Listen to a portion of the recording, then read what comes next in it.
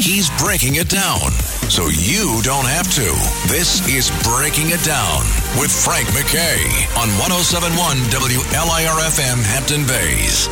I'd like to welcome everyone to Breaking It Down. Frank McKay here, and I want to welcome back, especially at this time of year, what a treasure it is to have Elvira, Cassandra Peterson, here with us. And I've said often, even when she's not on the show, one of the best celebrity bios that I've ever read in my life is yours truly, Elvira, Memoirs of the Mistress of the Dark, and just absolutely terrific. And we were just talking about it the other day or last week, and I got so many different calls, and they said, "Why didn't you ask her this? Why didn't you ask her that?" And somebody asked about Jimi Hendrix, and all kinds of different people that she met over the thing. And it's a short period of time, so it's hard to get everything in. Hopefully, we'll get a little more of that in now. Cassandra, thrilled to have you back. Yeah, thank you so much. Thanks for the nice comments there. Yeah, well, listen, it's true when I say, and I was talking about you the other day in a whole kind of a group of people. It's you're like the Santa Claus of Halloween, and I say that with the greatest respect in the world. I mean, who creates that? I mean, where does that come from? And if you think about it, long after you and I are gone, 100 years from now, something tells me Elvira is still going to be an icon, and you created this. And do you have any kind of succession plan? Is there any thoughts of what Elvira will be like 50 years from now, 100 years from now? Do you have any thoughts on that? Well, I do think you're right. I mean, I wasn't sure for many years, but now I really feel like the character is so kind of synonymous with the holiday of Halloween that I think even when I'm not playing Elvira and when I'm not around, I do think Elvira will continue, because I hate to lay this on you, but there's no real Santa Claus. And he still comes around every Christmas, right? Yeah. So I do think that it's cemented enough in the kind of conscience, of Americans that Elvira will be around even after I'm gone. So cross my fingers. I don't know what good that'll do me, but maybe it'll do some good to my kids. No, are you kidding? I think it's great to create something that's going to be living beyond us and well beyond. I mean, it's like Charles Dickens. I mean, and I'm not comparing the two, right? But Charles Dickens. Look at how many people are reading his books. Mark Twain reading his books. But characters go on for a long time. I mean, Mary Shelley, look at what she created this character, and we're still getting different versions, funny versions, bastardized versions, whatever it is, it's great. But let me jump. That's kind of the secret, a character, not a real person, not an actor. Like, if you pick out any actor, they won't go on forever, but a character certainly can. Just like you said, Frankenstein and Dracula are still around and probably will be forever. Yeah, just absolutely terrific. Let's get into the book a little bit. I love it, and I tell everybody I've given so many of them out as presents to different people. I love it, and some of the things that you wrote about, I thought you were very honest. What was the hardest thing you had to put in writing, or was any of it hard? Did you just kind of open up? I imagine some of those things were tough to talk about. They were, and I had to record the audio book, and I have to say, there were one of the moments that I had real trouble with was the part about all of my friends, so many of my friends dying during the AIDS epidemic. And, people talk about how it is right now with the pandemic. But, boy, back then, when somebody got AIDS, they were gone within a couple weeks. So I had so many friends that I worked with and just, lived with and everything else who got AIDS and died. And when I had to record that part in the audiobook, I could not get through it. I just started sobbing, and I'd run into the bathroom and get myself together, come back, start recording it, and break down again. And it took me, we had to add a couple more days on the recording session because I just couldn't get through it. I finally did, but that was one of the hardest things to talk about. There were a lot of difficult things to talk about in there, but that was probably the worst. You know, the thing with AIDS and HIV, they did a great job on the medicine, and I think when Magic Johnson announced that he was HIV positive, it changed the whole idea towards it, and the fact that he's alive and well, and he looks like he could play in the NBA, practically, is a great thing. The only thing is that people are still suffering, and especially in different areas of the world are still suffering from HIV and AIDS, and somehow it's gotten it's been forgotten in many circles. Yeah, so it has. I'm glad you bring it up. Yeah, it's scary because young people don't really get the enormity of the situation back then. They don't really understand how bad it was, and I unfortunately think they've forgotten or didn't know, and they don't really take care of themselves the way they should in order to prevent getting it. So, yeah, that's kind of an important thing to bring up because we want these people to stay healthy, you know? Let me ask you about the book response that you may have gotten from friends or just associates. Did you get anybody like shooting back at you saying, "Hey, why did you tell that story? I didn't want that," or did you have anybody say, "Why didn't you include this story?" On both ends, did you get any feedback from people you knew?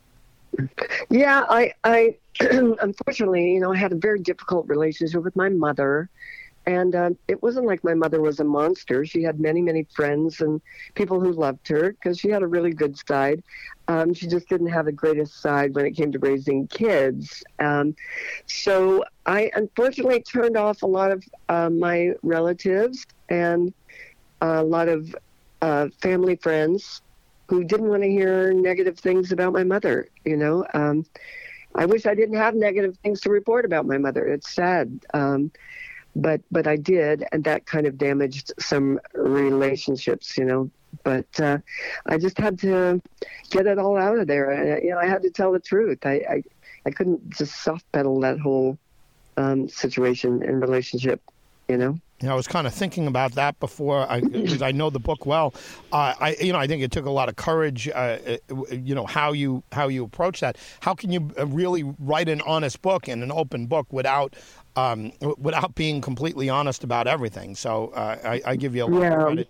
Terrific job on it. Thank you. I've read too many more. I'm a big reader of autobiographies, and I've read too many where people don't tell the details that you really want to know. And it's so boring. And I just didn't want to do that. I thought, if I'm going to do this, I'm going to do it. If I'm not going to do it, then just don't do it, Yeah. So, yeah, I did spill the beans about everything. Cassandra Peterson, give us your website or social media site where we could follow along with everything you're doing. Yeah, fantastic. It's Elvira.com. If you go there, you can find down at the bottom all my different social media sites. But I'm on all the usual suspects there, Facebook, Instagram, and Twitter at The Real Elvira. Cassandra, thank you once again for being here. Congrats on everything, and happy Halloween. Thank you, Frank. Great to talk to you, and you have a great Halloween, too. Cassandra Peterson, a.k.a.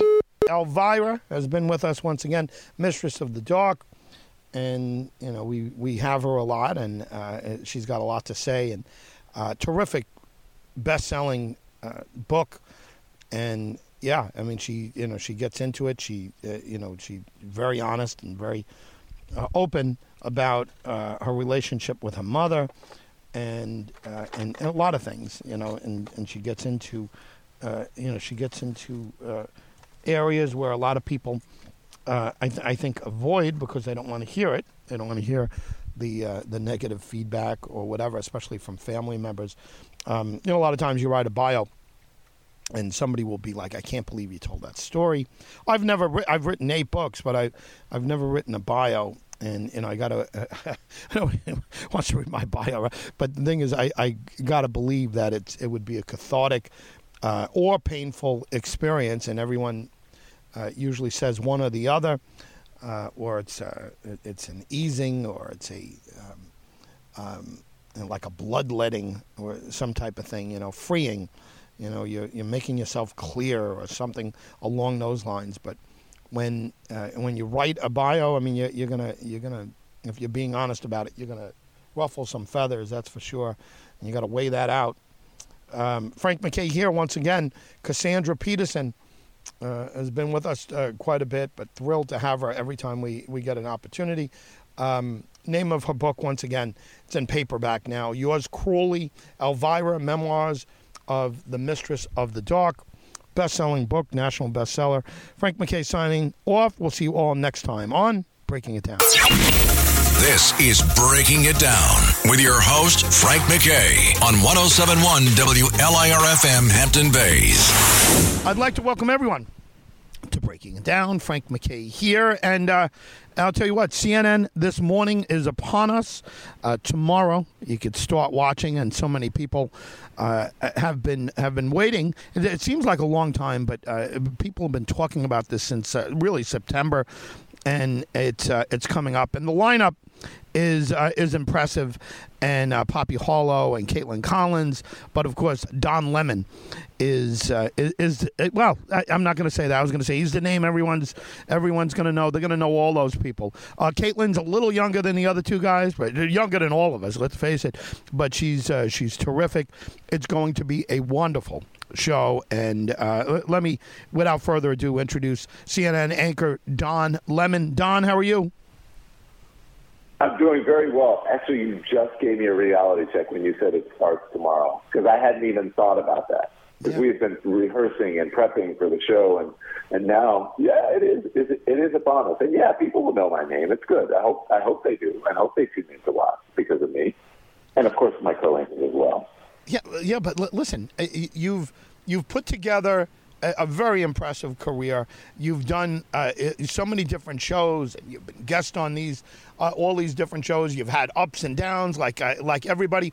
Is it exciting starting something new? Is it just is it routine after a while? What's your emotion going into tomorrow? It's a brand new day. Yes. Is it exciting? Of course, it's exciting. But honestly, it's quite interesting because it's a little bit odd. I tell people that I find myself, when the cameras go on, when I would sit at the desk at night at 10 o'clock, I felt more at home and more comfortable than I did in real life and in my own living room. And so, when the cameras go on tomorrow morning, I think I'll feel that same degree of comfort. But it'll be that little bit of like anxiety and nervousness perhaps, and excitement to be able to sit there with two great people and get their perspectives. And it's not just me holding it down for 2 hours every night and trying to, get everything in that I want to get in, or, having to get to the commercial break and like, oh, this conversation is so great, I hate it. So it'll be other people helping me. I'll have two great people helping me. But I'm excited about the new format. I'm excited that I won't be in the knife fight of cable news every night, and that it'll be a little bit more of a palatable way to get people going in the morning rather than people beating up on each other at night. How about adjusting your personal clock? I imagine that changes, right? You get up probably much earlier than you would have on the nighttime slot. Is that an adjustment for you? Yeah, of course it's going to be a little bit of an adjustment, but I find myself, getting up earlier over the last couple of weeks because I have not been on the air. And so I think that, look, I'm a napper, Frank, so I nap during the day anyways. And it was interesting because I always felt like I was doing a show for the next day. So, everyone would do their show on Monday, and I would feel like, well, Monday's kind of off. I'm off on Mondays, really, because my show is at 10 o'clock at night. Right. And most people are getting ready to go to bed, or, they don't get to see it. Maybe they see clips that air of my show on the morning show. So this is going to be exciting because I get to have the first bite at the apple rather than the last bite at the apple. So that gives me some excitement and encouragement to wake up in the morning. But is it an adjustment? Yes. But I think I'll be able to do it. I haven't had to be at the top of my game at 6 in the morning and never. I'm going to have to do it now. Don, as a kid coming out of high school or college, take your pick, could you have anticipated what the next few years would have brought? Is this? Did you exceed expectations? Is this basically where you thought you'd be? Because you've put together, like I said, a very impressive career. It's hard. It would be hard to believe that you're disappointed with how this all turned out. No, I'm not disappointed. Listen, I always dreamed big when I was a kid, but if you had told me this, I probably would not have believed it. I think, the saying is that God can dream a bigger dream for you than you can for yourself, and I think that has happened. But it's always interesting, Frank, when people ask. I don't think about that until people listen. Let me restate that. I live in gratitude every single moment, and when I start to complain, I go, wait a minute, I don't have a reason to complain here. And so I think that I don't think about where I've come or how far I've gone until I get a question like from people like you, right? And I think it's a very good question. So I'm very grateful for how far I've come. I've never thought that I would make it this far, even though I dreamed big for myself. But I am extremely happy with where I am in my career. I'm not complacent, but I'm happy, and we'll see what happens. This has been what I've been doing this 25 or so years in this business. Let's see what the next 25 look like. You don't. It's not fair in a way. You don't look old enough to be at this for 25 years, but that's a whole other subject. Do you have constance in your or consistency in your staff? Is there anybody coming over from your last show to work with you on this show? I have my personal producer. I have some of the bookers coming over, but this is pretty much an all-new staff. The executive producer of the Don Lemon Tonight is still doing the 10 p.m. hour, which is CNN Tonight, because, listen, you need consistency. They need consistency there. So if they're getting new anchors, they need people who are familiar with the format. So my executive producer and my senior producer is staying there. I have a great new executive producer who I've worked with for a number of years. And then there is a new producer who has come in to oversee the project from CBS, and that's Ryan Cadro. And, of course, we have our new boss who helped to create Morning Joe and CBS This Morning, and also Stephen Colbert. So we've got some good people helping us. And by the way, I said 25 years. I've been in this business 30 years. Wow. I started in 1992. And so there you go. Well, listen, congratulations, not only on CNN This Morning, but on 30 years in a very competitive business. You got to take a bow. You got to be proud of your longevity and the body of work you put together. What else do we need to know before we let you go? And before you jump off and go talk to someone else, can you give us a website or a social media site where we could follow along with what you're doing? I think you can look for my social media. It's Don Lemon on Twitter. It's Don Lemon CNN on Instagram, and then you can tune in to CNN This Morning and find out tomorrow morning. I hope that everyone watches, Frank, because it really is a place where we want all voices at the table. We want people to start the conversation before we start the show. And when the lights and the cameras come on at 6 a.m., we want you to feel that you have just joined a conversation that we have been having and that's continuing, that you are a part of and we want you to be a part of. So come have a cup of coffee with us, your eggs and bacon, or your fruit, or whatever it is that you do in the morning, and give us a try. And I think you're going to like what you see, and you're going to like being a part of it. Don Lemon, thank you very much for being here. Frank, it's good to talk to you. Thank you so much, buddy. CNN This Morning is upon us. You'll be able to start seeing it tomorrow. Don Lemon, Poppy Harlow, and Caitlin Collins. She's the kid of the bunch, right? I say that respectfully. She's the youngster, and I know I can say that because they put out a little trailer, and they were talking about in 2006 she was in 8th grade, right? She was in 8th grade in 2006, and I was in 8th grade. Let me see, in 1980. How about that? So Don Lemon is hosting a show with somebody who was in 8th grade in 2006. How is that possible? Yeah, right. She's a young person, and she's certainly making a name for herself, and it's a big break for Caitlin Collins. And we'll see we're going to see what their chemistry is like. Don Lemon, I didn't get into anything controversial, right? Trying to stay very positive. But this is the move CNN made after the situation with the Queens, and I don't know the exact title that the individual had, but Don Lemon had questioned the Queen's representative on reparations, on slave reparations, and she came back and her mind set the record straight, and gave kind of a history lesson. So it was a controversial moment, and again, listen, everybody's going to have them, and quite frankly, some people, just playing devil's advocate, some people are going to say, you got a big staff over there of people. I mean, there's plenty of people that could research the subject that you brought up beforehand, and make sure that you're prepared for what's coming up. But anyway, it's again, we're not debating it here. He's celebrating a new show, and look, if you're coming from the right, you're not going to watch CNN. If you're coming from the left, you're not going to watch Fox, or you're not going to watch Newsmax.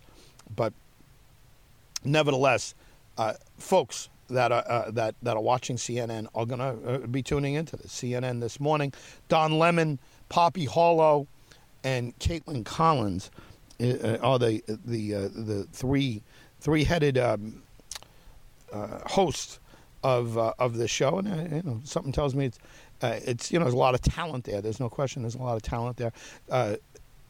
Something tells me it's going to do well, and that the viewers of CNN are going to love them. And kudos to Don Lemon. 30 years, ups and downs, and not without controversy. But he's survived. You can't give credit where credit is due. Survived, and listen. We'll see what happens, but CBS this morning is upon us, and don't be shocked if you see it for a very long time. Frank McKay signing off. Don Lemon has been our very special guest. We'll see you all next time on Breaking It Down. Waiting on a tax return? Hopefully it ends up in your hands. Fraudulent tax returns due to identity theft increased by 30% in 2023. If you're in a bind this tax season, LifeLock can help. Our U.S.-based restoration specialists are experts dedicated to helping solve your identity theft issues. And all LifeLock plans are backed by the $1 Million Protection Package. So we'll reimburse you up to the limits of your plan if you lose money due to identity theft. Help protect your information this tax season with LifeLock. Save up to 25% your first year at LifeLock.com/aware. It's Breaking It Down with Frank McKay. Long Island Vibes. On 107.1 WLIR-FM Hampton Bays. Now, here's your host, Frank McKay. I'd like to welcome everyone to Breaking It Down. Frank McKay here. So much more importantly, Linnea Quigley is our very special guest. She's the queen of the bees, and you know her from Night of the Demons and Hollywood Chainsaw Hookers and probably about 70 other movies. I love Sorority Babes in the Slimeball Bowl-orama, and I have one of these books. It's I'm Screaming as Fast as I Can, and it's great. Bio and Chainsaw is her other, and these are must-gets. How are you?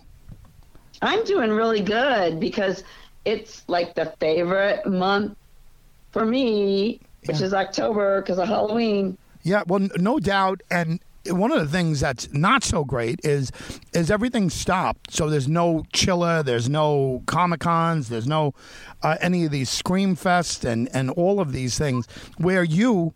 I imagine everybody's waiting in lines to see you at these different places, and they're really not getting a chance to do that this year. Not really. I was in Vegas and Phoenix recently, where, you have to wear the mask and there's the plexiglass and everything. And people were so glad just to get out and do something normal. Was it well attended, either one of those events? It was a lot better than I thought it was going to be. I thought, like a couple people will come. But it was steady, not like it would have been with, if we didn't have COVID and everything. But it was good. I just drove from New York to Wyoming, and then Wyoming through I'm now in Pennsylvania, and I'm kind of here doing this. But I drove right through Davenport, Iowa, and I might be misremembering that. But shouldn't they have a statue of you there? Isn't this where you came from? Maybe they're ashamed. I don't know. I should have a statue. You should have a statue. Your high school, is there a wall? I mean, this is crazy. I mean, who else is from Davenport, Iowa? I mean, you're perfect. And by the way, it's a nice little town, little city, whatever. But they should have a statue of you there. This is crazy. You put together one hell of a career. I mean, really, no kidding. You put together some career. Thank you. Yeah. It just seems like it happened, like a brush fire. It's just like, boom, Yeah. Well, listen, you got to look back, and you got to be very proud of what you've done, and a lot of fans. And I can't imagine you wrote it out and planned it exactly like this. If you don't mind, give us a little bit of your history, and kind of start from where this all started. What was your first film? Oh my gosh. Do you want my first film? Well, my first film where I had dialogue, because I did extra work for a while. Yeah. Was probably, I would say Fairy Tales, which was with Charlie Band before he became all these other companies and did Puppet Master and all that. So I had hardly any dialogue, but to me it was like a big thing. It was like really scary and very serious. I took it very serious. Well, I mean, and then think of what's happened since. What did you say? What was the last one? I said I did modeling and things like that, and I did a lot of like movies that were going to be made, but they sold it on like the poster concept. Like they would get these girls and they would dress up. They weren't in the movie, but it made it look cool, because people would go to the VHS stores and, go, oh, this is a cool cover. I'm going to rent this. So that's how they did things. So I got money doing that too. Yeah, just really terrific. I really put together a career. And again, people minimize pop culture, but not anymore. It's really taken shape and is well respected. I mean, when did you start seeing that happen? When did you start feeling like that this craft, this aspect of life, pop culture, it obviously it's so important to so many people. You see with the Star Trek and Star Wars, but the horror genre is well respected. And when did you start seeing that happen? Oh, that was a while, like probably only 6 years ago, because you were so right. They looked down on horror and B movies and, would say things like, oh, are you going to do a real movie? They didn't want to accept that. So I think, this is my concept, I think The Walking Dead helped bring it into mainstream. Oh, wow. I never even thought of that. That's absolutely right on. It's right on. I'm hoping a little earlier than that, but yeah, Walking Dead did a lot for the horror genre. Yeah, because they didn't have anything gritty and a drama-like thing that would get a lot of people interested, like that were mainstream. But it seemed like that kind of kicked it in. Has anybody contacted you from either Walking Dead or these type of films to say, hey, kind of just get in touch with the genre and the heads that are out there? I mean, the genre, the horror heads and scream queen aficionados or whatever. Has anybody contacted you from The Walking Dead? I think now it's Fear of the Walking Dead, but anybody from that franchise? No, and I wish they would, because I do know Greg Nicotero. He used to do makeups on me, for different movies. Yeah. But I don't know. I would love to have that answer, the question answered, because I would love to be on it. Yeah, I think it would be a very hip thing for them to do, to just get you involved in it, just kind of tie everything that you've done over the years, which, by the way, and when I say this, I say this with the greatest respect. I mean, you've put together a career, and it's not just you. There's others like you, but you can count them on two hands. Robert Englund and Kane Hodder, and you. Yep. But you're the queen of the bees, and I mean, you absolutely. I'm telling you, absolutely have to wear that proud. But you can count them on both hands who are in this category and who are as iconic as you are with this. Are you happy with how everything worked out? Are you you got to be proud? I am. I'm very proud of how it worked out, and it wasn't easy or anything. Because a lot of times you just don't want that rejection. But I think it got me to a point where I was able to do a bit more with my characters and with, PR and stuff like that. I learned a lot. Yeah. So that I could go on and produce, direct, do a lot of jobs on the set. Yeah, well, you know the business, that's for sure, and you know it from the bottom up. Well, listen, congratulations on what's just an incredible career. Thank you for being here. Big time of year for you, I know, and I know a lot of people are waiting to talk to you. But if you can, give us a website or a social media site, or tell us anything that you have coming up that we should know about. Oh my God, a lot. My Facebook is the official Linnea Quigley Facebook, and a lot of information is on that, but I have a movie on Monday that I do where it's like about dinosaurs and things. It's pretty cool. Yeah. And then on the 14th of November, I'm doing something where I'm not sure what it is, but I guess I'm wearing fangs in it, I found out. Listen, that's all you need to know. Right, here's the camera, and here are your fangs. Here you go, and you can take it from there. That's showing you respect. They know you know what to do, and they whatever. Linnea, listen, once again, thrilled to have you. I was absolutely dying to talk to you for a long time, and finally we get that opportunity. And listen, enjoy your Halloween and enjoy the work coming up. You're the best, Linnea. Thank you very much. Well, thank you, and let's petition to get that statue and The Walking Dead going. I'm starting it right now. That statue in Davenport, Iowa is a must. Thank you, Linnea. Okay, thank you. Linnea Quigley, everyone. Queen of the Bees. And again, Night of the Demons, Hollywood Chainsaw Hookers, Sorority Babes in the Slime Ball-orama. And 2 books to her credit. Bio and Chainsaw, and the one I got is I'm Screaming as Fast as I Can. Somebody gave it to me, and I read it. It's fascinating. And again, I mean it with the genre, with the horror genre. It's it's got its own following, obviously, but I mean it's got its own charm. And she's right. Walking Dead and Fear of the Walking Dead. That's what has brought it to the forefront, and maybe it's going to give it a tremendous amount more credibility. I hope so, because a lot goes into it, and there's a lot of thought. And yeah, they're quick and they're made without money, but I mean there's a skill in that all its own, and a talent all its own. So one thing to do something with a lot of budget or a big budget, and it's the other thing to do, like so many of these folks do, get a script, get it, and usually there's camp involved. It's campy.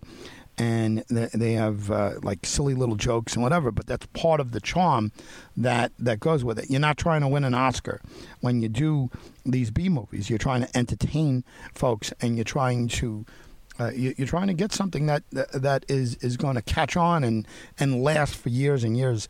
I mean, think of Night of the Living Dead, and what that would look like to Orson Welles or William Wilde, somebody who does real serious film, And, all of a sudden the Night of the Living Dead comes and somebody shoots it. George Romero shoots it. And I think Long Island got a lot of that. And, some of the footage from Long Island and some other spots. But really just a genre that should be appreciated, and it's the horror genre, and when better to talk about it than during Halloween week. And Linnea Quigley has been our very special guest. Frank McKay signing off. We'll see you all next time at Breaking It Down. If you only have a 401k, you're not getting the most for retirement. Wait, what? Add a Robinhood IRA on top, then they'll boost it by 3%. You can do that? And if you transfer in any retirement account, you get 3% on top of that. Is there a limit to the match? No limit. Robinhood Gold gets you the biggest contribution match of any IRA on the market. Sign up for Robinhood Gold at Robinhood.com/boost by April 30th. Subscription fees apply. Investing involves risk. 3% match requires gold for 1 year from first match. Must keep IRA for 5 years. Match on transfers subject to additional terms and conditions. Robinhood Financial LLC, member SIPC. In many ways, Long Island is the story of America. It's Breaking It Down with Frank McKay. Long Island is definitely the place for you. Now, here's your host, Frank McKay, on 107.1 WLIR-FM Hampton Bays. I'd like to welcome everyone to Breaking It Down. Frank McKay here. So much more importantly, Rachel Christ-Doane is our very special guest, and she is the education director of the Salem Witch Museum. And what better time of year to talk to Rachel than now? I'm sure it's like her Super Bowl week for everything. So much goes on, and so much information and misinformation about the Salem witch trials. 30 years ago, they put up the Salem Witch Trial Memorial, and so we're celebrating that as well as celebrating the 50th anniversary of the Witch Museum, Salem Witch Museum. Rachel, how are you? I'm well. I'm looking forward to November. Yeah, I could just imagine. Yeah, it does get crazy. It's like the Super Bowl week for you, I would imagine. Honestly, the month, it started even before October this year. This has been the busiest year we have ever had here in Salem. So we're all a little exhausted getting to the finish line. Yeah, I would imagine that you get some serious researchers, people that are just serious historians, but then you get some folks that are practitioners. All right, I imagine there's folks that are in covens and they want to come and they see it as maybe a sacred spot up there, or what have you. What's the biggest misconception that we, the public, have about the Salem witch trials and Salem in general? There's a lot of misconceptions about the history of witchcraft kind of generally. It's kind of a hard topic for us to get our minds around in the modern day, and it's not talked about, as kind of common core in school, so it's kind of naturally rife with misconceptions. Certainly one of the biggest is the idea that witches were burned at the stake here in Salem.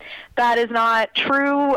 Witches were executed, or I should say those accused of witchcraft, who are innocent people, were executed by hanging in England and the English colonies, though individuals convicted of witchcraft were burned in other places in Europe and so forth. So that's kind of the biggest misconception we hear all the time. But not in Salem?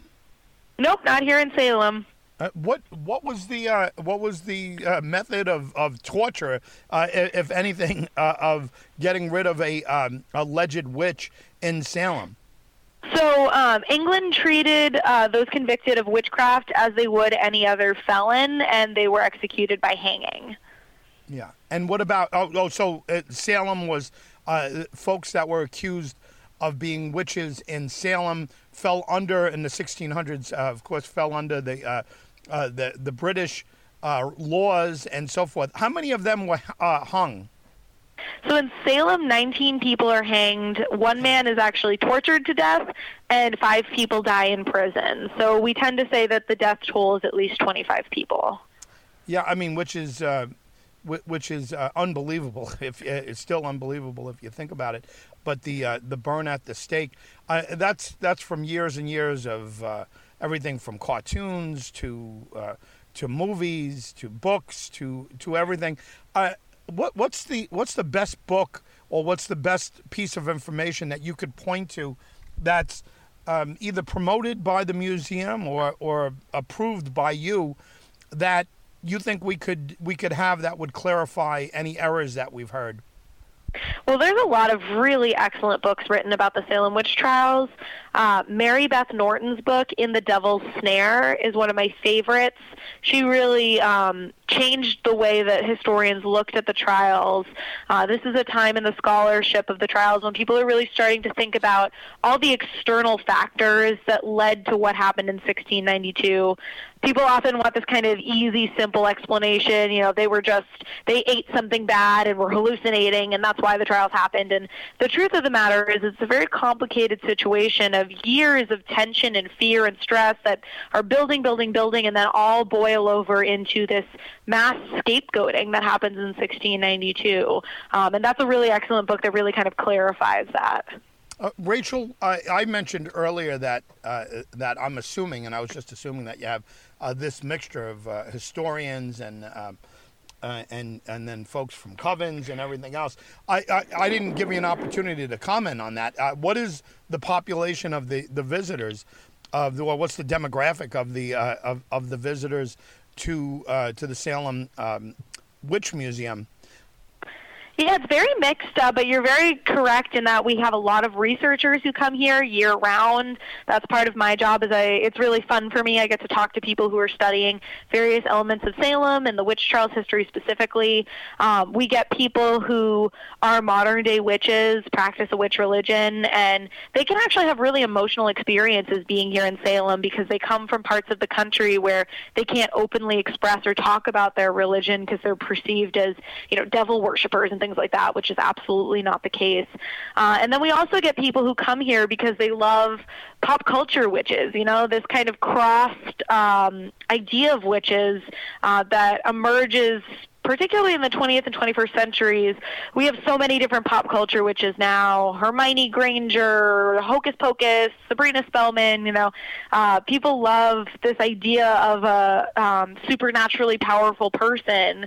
So many people come here just because they love witches and they think that history is really interesting, and they just don't really know what to expect about the real history, which kind of gives us a unique opportunity to educate, which I think is really special. Let me ask you this, and going back in history, why Salem, and why did 25 people die in Salem as opposed to other places around the country? Is 25 a much bigger number than, because I'm sure witches or supposed witches were not burned, but executed in other places as well. But why so many in Salem? So it's kind of a complicated political situation going on.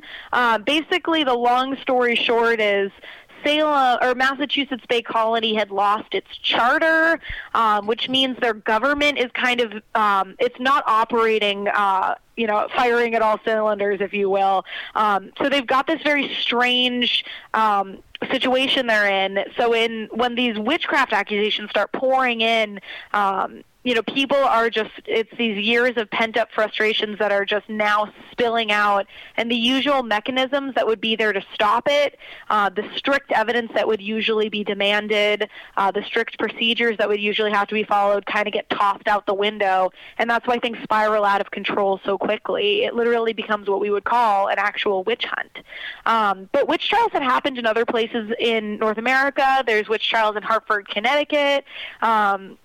A witch had been executed in Boston and just a few years before the Salem witch trials. So, witchcraft accusations and trials did happen. They just didn't spiral out of control, at least in the English colonies or in England, like we see in Salem. It's this perfect storm. Everything goes wrong exactly right at the same time. And the reason why Salem has remained so known to us today is because it is the largest and deadliest witchcraft trial in North American history. And that really stuck with us in public memory in this country. Rachel, what else should we know before we let you go? And before we let you go, please give us any website or social media site that could be helpful in following you.